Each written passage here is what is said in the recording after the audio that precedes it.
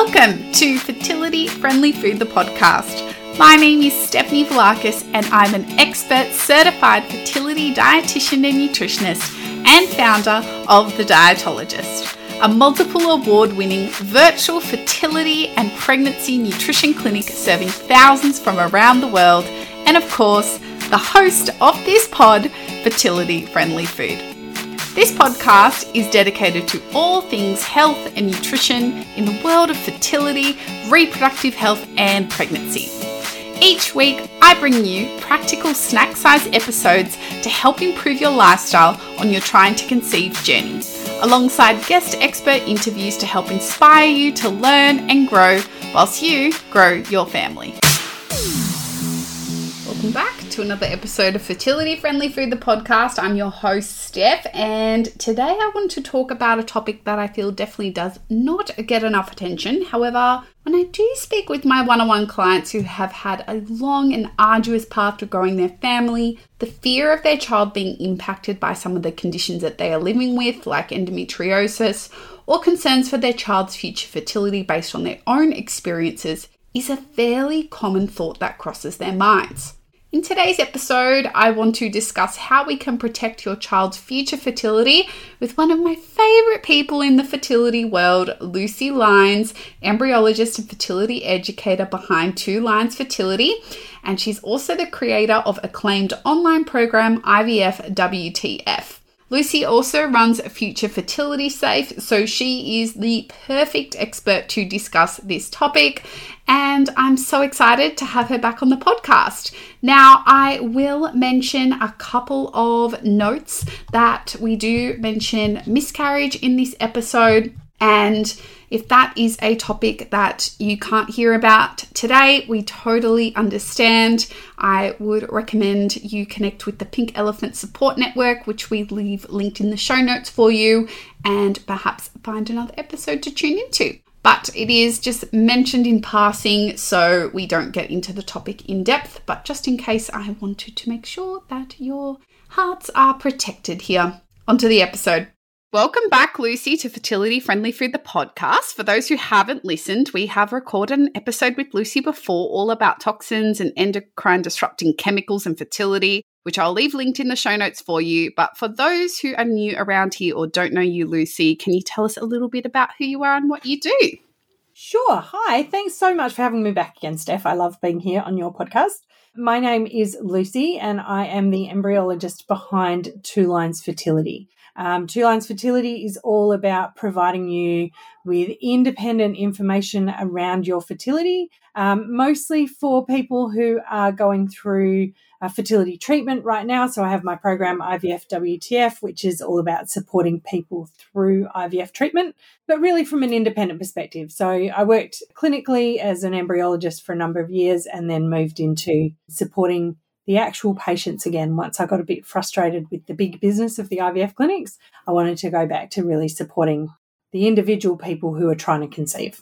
Yeah, incredible. So today we are going to be talking about how we can protect children's future fertility, essentially your child's future fertility. So this is something that I hear a lot from clients, like retrospectively. It's like, my mum or my grandma was really fertile. She fell pregnant so easily, so that must mean my fertility will be good too, right? Is that really how fertility works? And does your family history on that regard really make a significant difference here? Possibly. I think there's a lot of genetic components to things like PCOS and endometriosis and some things like that impact your whole general health. Obviously, there's genetic components to heart health and you know, all of those kinds of things. So they're going to impact your reproductive health as well. But I think particularly in the case of girls first, we're born with all the eggs we'll ever have. So those eggs are created when you're inside your mum's tummy. So you actually have the most eggs you'll ever have 3 months before you're even born. And so what your mum's doing when she's creating those eggs in her body, in your body, kind of an interception kind of concept. But if she, you know, for a lot of our clients these days, Steph, they were born in the 80s. And the 80s was kind of a shit time to be born because Everybody had microwaves. Everybody had, they were all reheating or cooking their green veggies in plastic bags in their microwaves. They were all raised with plastic knives and forks and cutlery, and mums were probably smoking and drinking heaps of coffee. And there was a lot we didn't know about fertility at that time. As far as generational impact of fertility, Gran was fertile, Mum was fertile. That's important to a point, but Gran and Mum were fertile in the 50s or the 40s or the 20s or a long time ago, long before plastics were really as much of a feature as they are in our lives now. Whereas if you were born in the 80s or the 90s, it was kind of a shit time to be born as far as exposure to endocrine disrupting chemicals when you were building those all-important eggs way back. And also I think the other thing is that the average age of people trying to conceive has shifted. Really just has. Even in one generation, even in my generation, my mum would have had me by now and I'd be, 3 or 4 years old and I'm not even contemplating having my first child yet. So it's a different time. Data tells us that girls now, 20-year-olds now, are less fertile than their grandmothers were at 35. Wow. Let that sink in. That's wild. It is wild. That's in Shanna Swan's research in her book Countdown. She says that the average 20-year-old, but I can double check that and let you know, and you can put it in the show notes. But the average 20-something is less fertile than her grandmother was at 35. Wow. Just makes so much sense why it feels so much harder for people, irrespective of age, in present day. Yep, really does.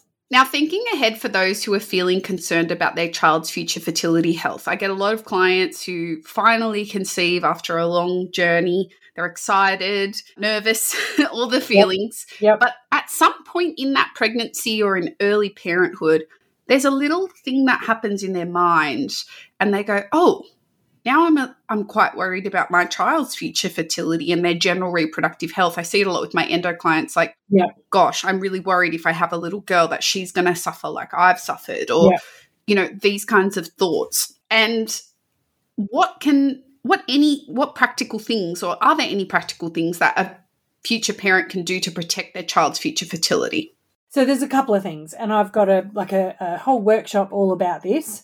But if I summarize it down, we know that BPA exposure in pregnancy for baby girl fetuses leads to earlier puberty for those girls. So there was research presented at the ESHRA conference back in 2020 that seemed to indicate, and has been backed up by a few more studies since then, that baby girl fetuses exposed to BPA in utero go through puberty roughly 6 months earlier than their counterparts. So if you've been focusing on reducing your exposure to endocrine disrupting chemicals in the lead up to pregnancy, carry on that work during pregnancy, especially if you find out that you're pregnant with a daughter.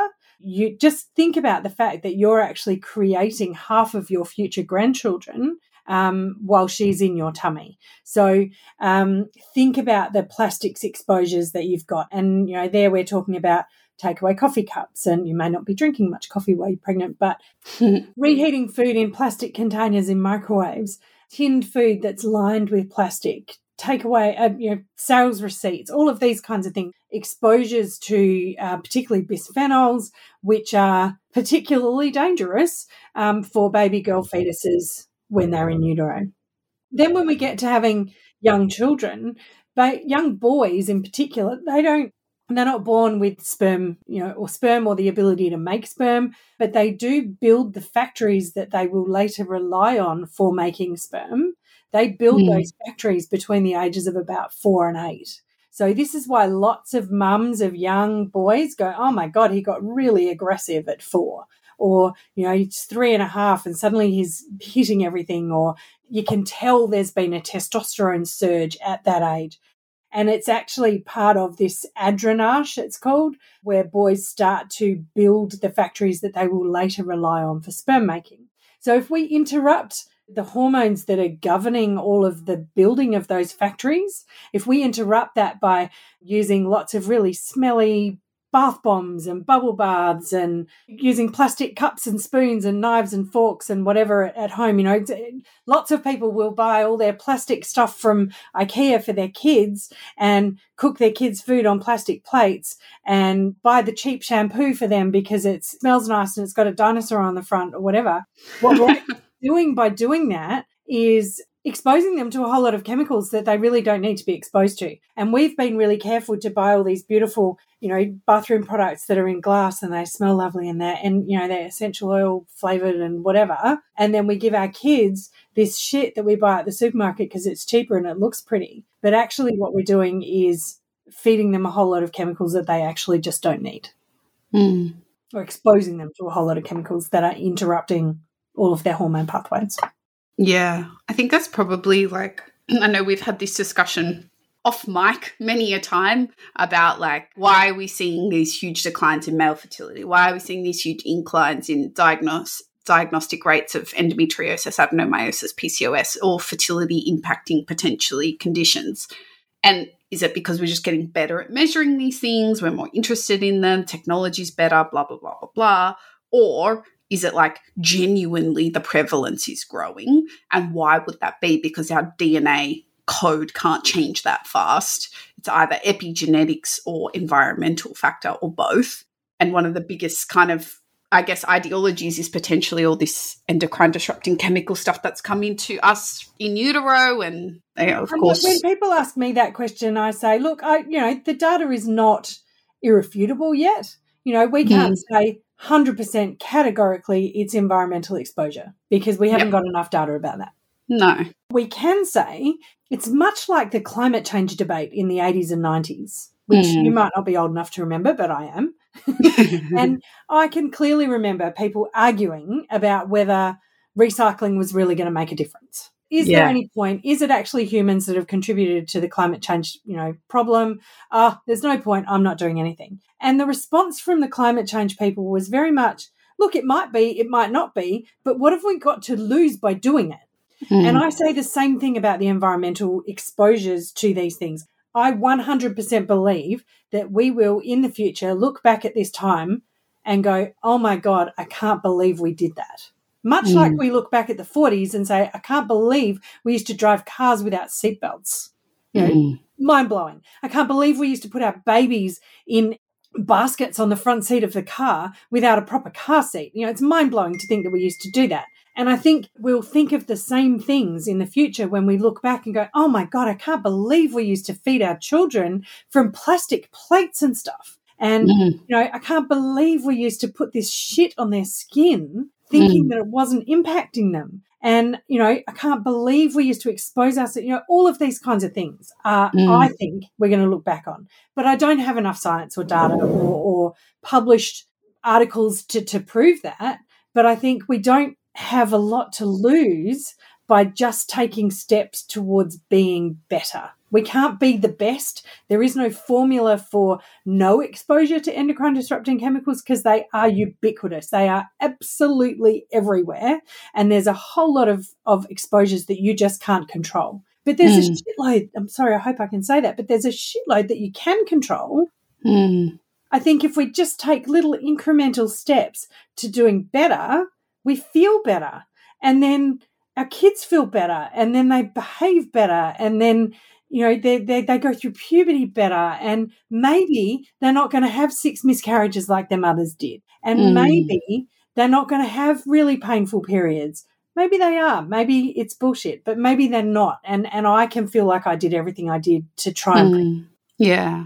I think the biggest thing that I'm seeing now is I'm now seeing teenagers whose mums have gone through fertility struggles or have gone through endometriosis in particular, and seeing the signs in their daughters early and getting them help a lot earlier, 15, 16, being proactive, going to doctors, getting complementary therapies, dietetics, acupuncture, It is going to be different. Yep.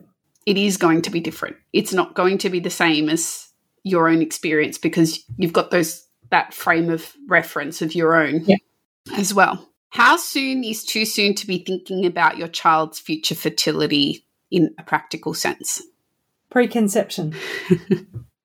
Yeah. Before you've even conceived them. So we know that children born from fathers who smoked in the 3 months before conception have a higher incidence of childhood cancer. Wow. So when I tell my clients that, I'm brutal and I say, you're a smoker, just stop. I'd be buggered if I'm putting your wife through a whole lot of IVF for you two to sit next to your child's bedside when they're dealing with leukemia or some kind of childhood cancer. Like, just stop. But if we know that, then that we can extrapolate from that.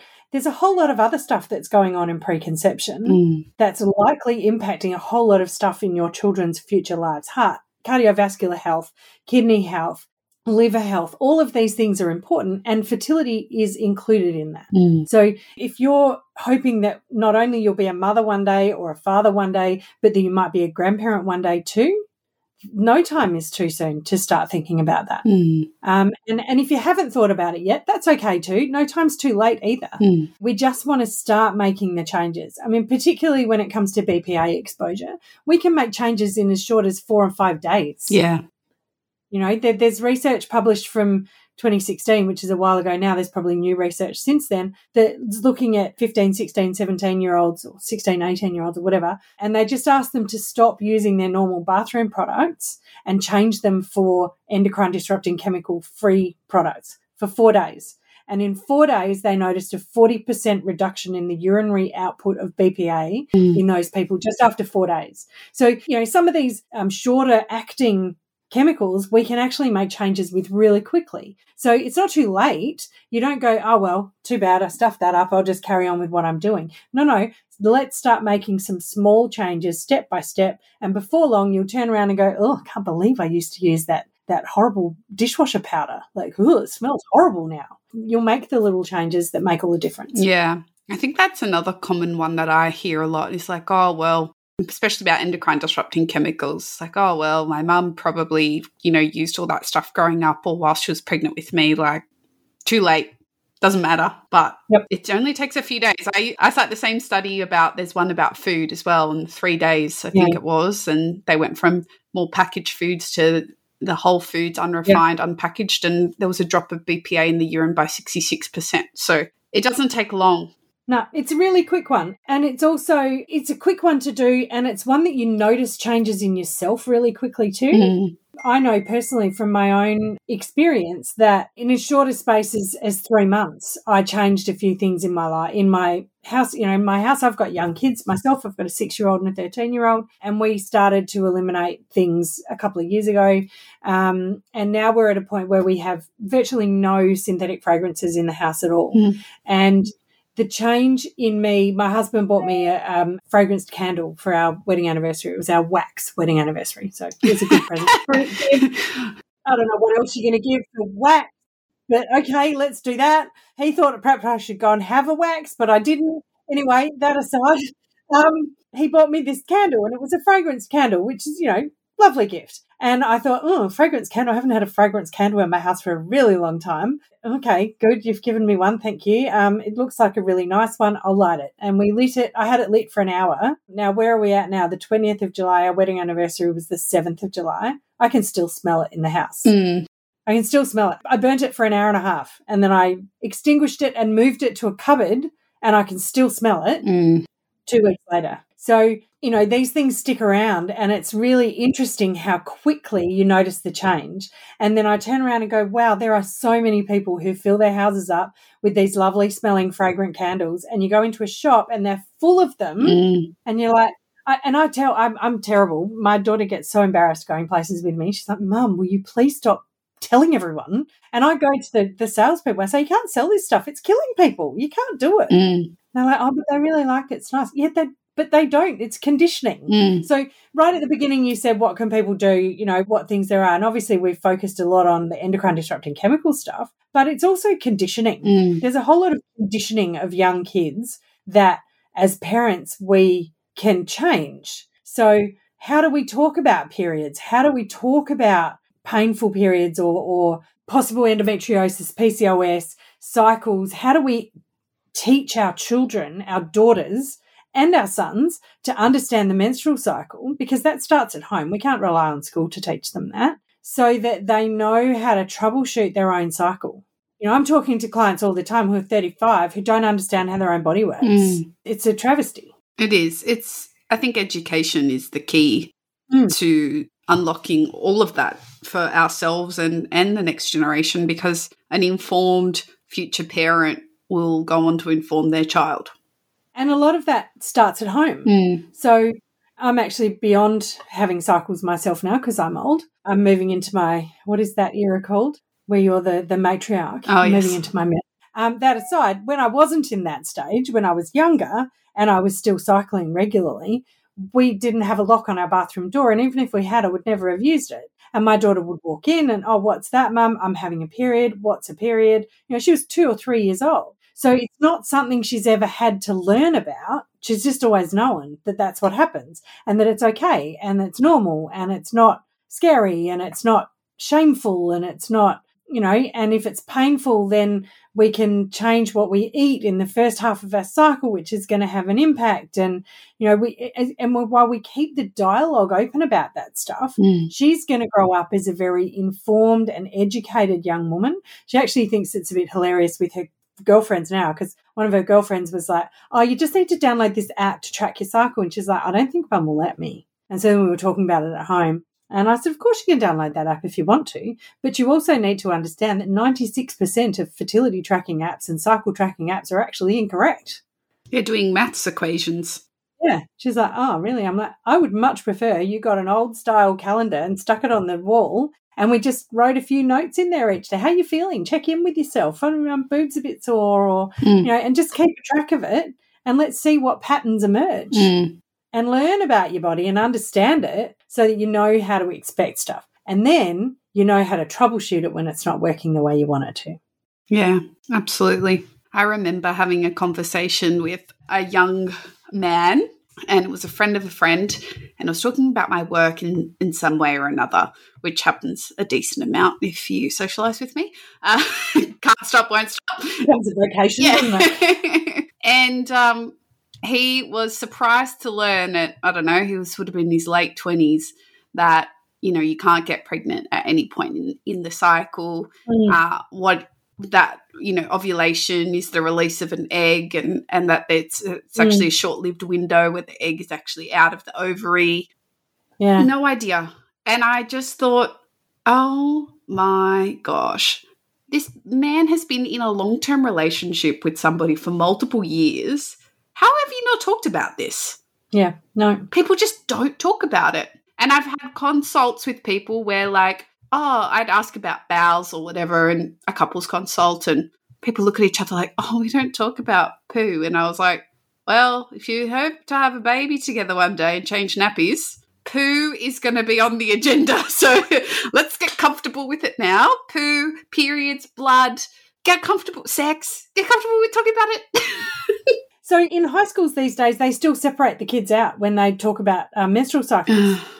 And I was actually, when I was at ASHRA last couple of weeks ago, Fertility Network UK presented some data that they've done on reproductive health education in schools. And Professor Joyce Harper actually was one of her research students or PhD students who presented the information.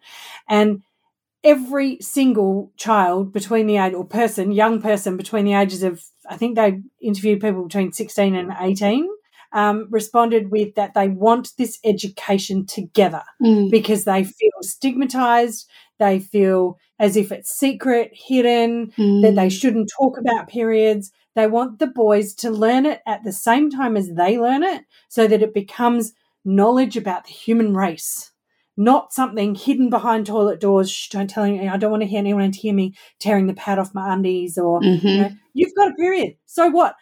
50% of the population has them once a month for half their lives. It's nothing to hide behind closed doors. And it's also then, what are they getting told? I always thought that. I always thought, what are they getting told? That why is it different? And then, how do I know what they know about it? Well, then is the onus on me to explain to them how menstrual cycles work because they've got a different thought? It's just round and round. And I think you're so right. Like even just what you said about your daughter earlier, like having that open door policy to talk about it and from young for irrespective of the sex of your child, I think it's just so important to start there. Because at the end of the day, protecting your child's fertility, sure, it can be about the practical things that we talked about, but it's also about education. And that conditioning, and I know that my daughter will come to me if something's not right. I know she'll talk to me about it because we've always talked about it. And so it's not going to be something she's nervous about or ashamed about or frightened about. And, we go through all do we use these undies or a cup or a pad or a tampon or what are we comfortable with? Let's buy a whole lot of different things and try them and tell me what you think. And, so it's all just normal conversation. And a lot of people are very affronted by that. I know in primary school, some of her friends were like, oh, why do you know, and parents' friends, and why are you talking about that with your child? And I'm like, why wouldn't you? Yeah. So I think it's all part of it. And I think if we're really looking to protect the future fertility of children, it's two-part. It's one, the physiological things that we can protect them from, that we know and that we suspect are impacting how hormones function and therefore how fertility works. And then it's the education, the conversation, the conditioning that we're providing for them in their youth as they grow up, and the conversations they will go on to have with themselves as they go forward. And even the conditioning comes into the endocrine disrupting chemical stuff. If we're raised in households where we have TV dinners with the plastic cover on them and we put fork pricks in them and we cook them in the microwave, then when we move out at 25, that's the first thing we're going to go looking for at the supermarket. So, but if we're raised in households where we eat veggies and whole foods and whatever, we might go through a period where we buy those TV dinners for a little while, but we're going to resort back to our comfort food, which is what we were raised on. So true. I was having that conversation with a client yesterday. There's something about being pregnant that makes everybody go back to their childhood nostalgic food of what their mum would make them as a kid. And it's so interesting because it's all so different. Yep. And as a young mum, you do go, oh, what did I used to love when, in my lunch boxes, what did I love mum cooking for me? Or what did I love finding when I opened my lunchbox? I'll do that for my kids too. And, I grew up in the 70s. I was in primary school in the 70s. I was doing well if I had a Vegemite sandwich and a chocolate milk on processed white bread. And, we lived out in the country, so mum would often forget to have peanut butter in the house. So she'd make peanut butter out of peanuts in a blender, and it was just never quite the same as my friends. But, and my kids would never put up with that kind of thing these days because they're very precious and, 2020 children, 1970 children. But I think, a lot of that nostalgia comes into it, and a lot of that, we went hunting for my grandmother's recipe book and we go through her recipes and we try and make her lemon pudding and her, all that kind of stuff. And, so a lot of that familial stuff does come into it. Yeah. I think I was saying to this client last night that wherever I go, because I've been brought up to always eat dinner as a family at the table, that even when I'm at a friend's house or whatever, even if their normal is to each take their plate almost like a cafeteria and go to their room or go to their little nook, often in front of a screen, to eat, like I would instinctively set the table, and the expectation would be you come down and we eat at the table. We don't scatter, because it's a very and I grew up in a Mediterranean family, but it's you don't do that ever. And having just been to the Mediterranean again, you don't do that ever. You always sit at a table and you eat together with people, never in front of a screen at your desk or whatever. That my daughter was one of only 2 in her class that had family dinner more than once a week. What? Yeah. What else are you doing? We do it every day. Yeah. And growing up, I always felt like my dad would always be a little bit upset if I would have an after-school activity that ran late or something, and we wouldn't all have dinner together. Yeah. If it was more than a couple of days in a row, it was not a good time. It makes it tricky when the after-school activities run late, and or you've got a class that goes until 7:30, and in my family we've got a big age gap between the children, so often the youngest needs to eat a bit earlier, and that does make it a bit trickier. But we still make an effort to sit down around the table as often as we can. And that's all important too. It's all that intergenerational impact of the way that you approach your lifestyle in multiple ways. That is going to impact the way that your children are exposed to different things, and that has flow-on effects, absolutely. Lucy, is there anything else you wanted to add before we wrap up? No, I reckon we've covered it all. I love chatting to you, Yeah. Steph. I always stand on a bit of a soapbox and I'm full of lots of ideas.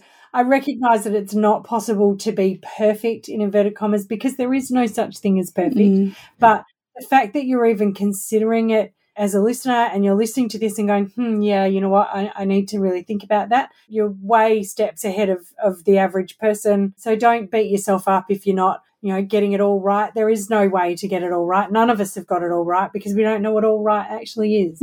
But we make steps towards doing, to being better and doing the things we understand. And then once we're comfortable with that, we learn about something new and we do that. And then we learn about something new and we do that. And before long, we've come a long way down the journey. So yeah, that's really it.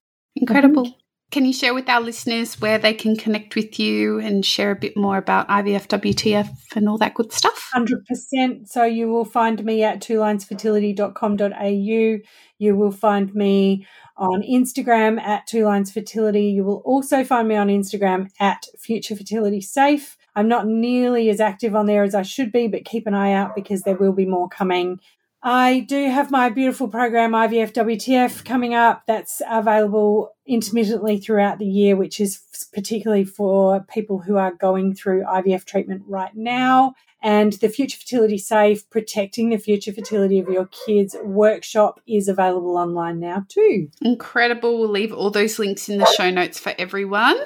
Thank you again, Lucy, for sharing your expertise, your knowledge. We are so aligned. We chat about these things all the time. And I am looking forward to seeing what our listeners think of this episode. So slide into the DMs. Awesome. Me too. See ya. See ya. Bye. Thank you so much to Lucy for joining us for today's episode. She is always such a delight to talk to, and she just brings so much value, the insights that she has. So do connect with Lucy. The links are all in the show notes for you. And if you like this episode or the podcast in general, can you take 5 seconds to hit follow on your podcast app right now and also drop us a 5-star rating and review? I cannot overstate how important those 5-star reviews are to our podcast. So please, if you are enjoying all this free weekly content, just take a moment and leave us a review and a 5-star rating. I would be so grateful, and I will be doing a little happy dance reading them. And also send it to someone who you think may be interested in giving this episode a listen. That also helps us out a whole bunch. Until next episode, everyone. Bye. Just quickly, are you currently trying to conceive, or are you on a fertility journey? If so, you can feel like there are 101 things you could or should be doing when it comes to your preconception or fertility health. It's easy to get overwhelmed really quickly. This is exactly why we created our preconception lifestyle checklist. It's 1 page for you and 1 page for your partner, categorized into supplements, diet, lifestyle, and environmental factors, and we focus on the low-hanging fruit. These are simple but effective strategies known to help improve your health and well-being for fertility and also for a healthy pregnancy and a healthy baby too. Over 5,000 people have downloaded it already. Do you want your free copy too? Head to the link in the show notes now to swipe your free checklist. Okay, let's get into today's episode.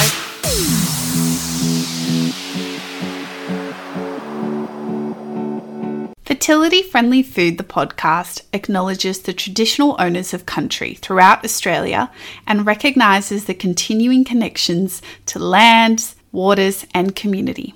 We pay our respects to First Nation cultures and to the elders past, present and emerging, and extend that respect to all First Nations people tuning in today.